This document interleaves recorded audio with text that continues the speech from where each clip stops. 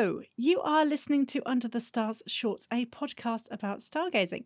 We give you little snippets of information so you can go outside and learn something new. Pop in the headphones and join me for a look at the sky. This episode, I thought we would have a general look around our spring sky rather than delve into a particular star or object. Now, you might like to follow me with the Star app so you can find these constellations and the stars as I talk.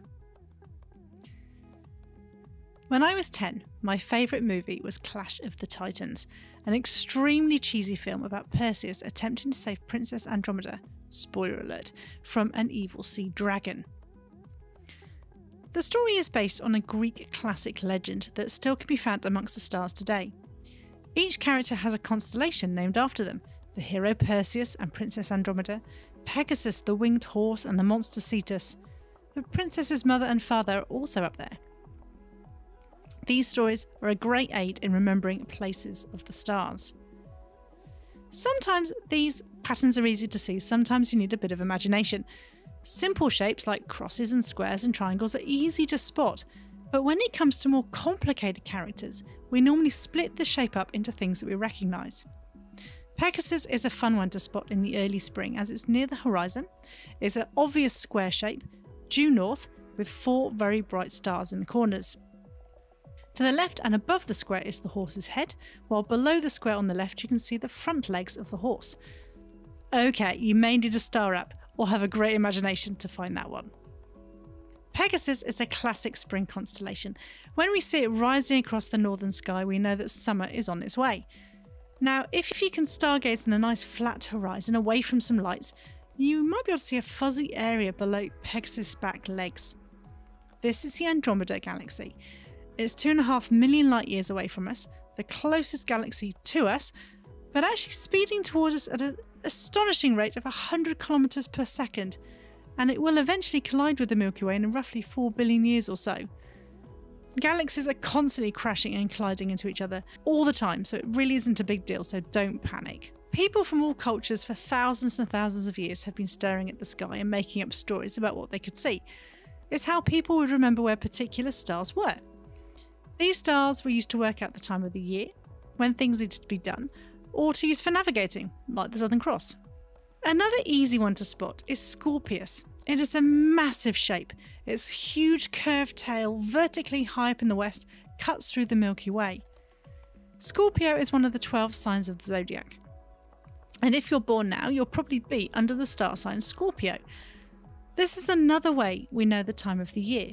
Your particular star sign will be setting with the sun at the time of your birthday. Scorpius is our winter constellation in New Zealand. It's in the evening for 6 months, from autumn to spring. Our summer constellation is Orion, or you may know it better as the Pot, and it's on the opposite part of the sky to Scorpius. They're mortal enemies in Greek mythology. The red star that marks the heart of the Scorpion is called Antares. Now literally this means rival to Mars. The signs of the zodiac are all found along the ecliptic, the path of the sun across the sky. The sun, the moon, the planets and all the signs of the zodiac all go across this curve.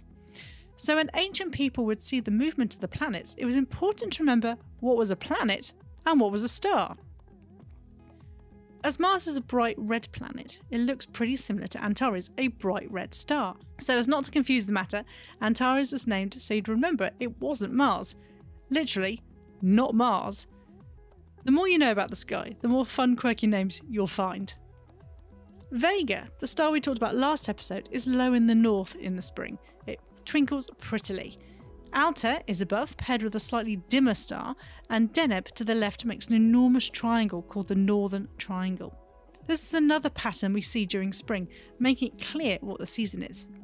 This year, Saturn and Jupiter are high up in the sky at nightfall.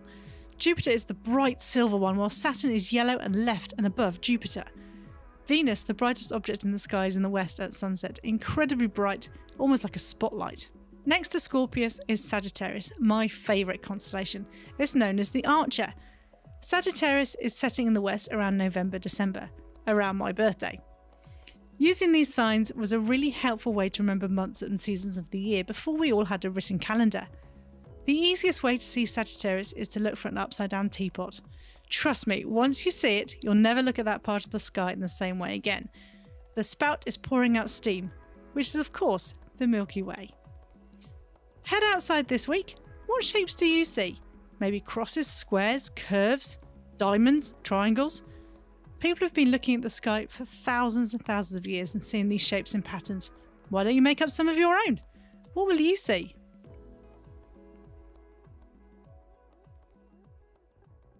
If you've enjoyed this podcast short, spread the word, rate and review us please. And if you want to know more about Under the Stars, head to our website www.underthestars.co.nz. Thanks for joining us today, and I'll talk to you again next week.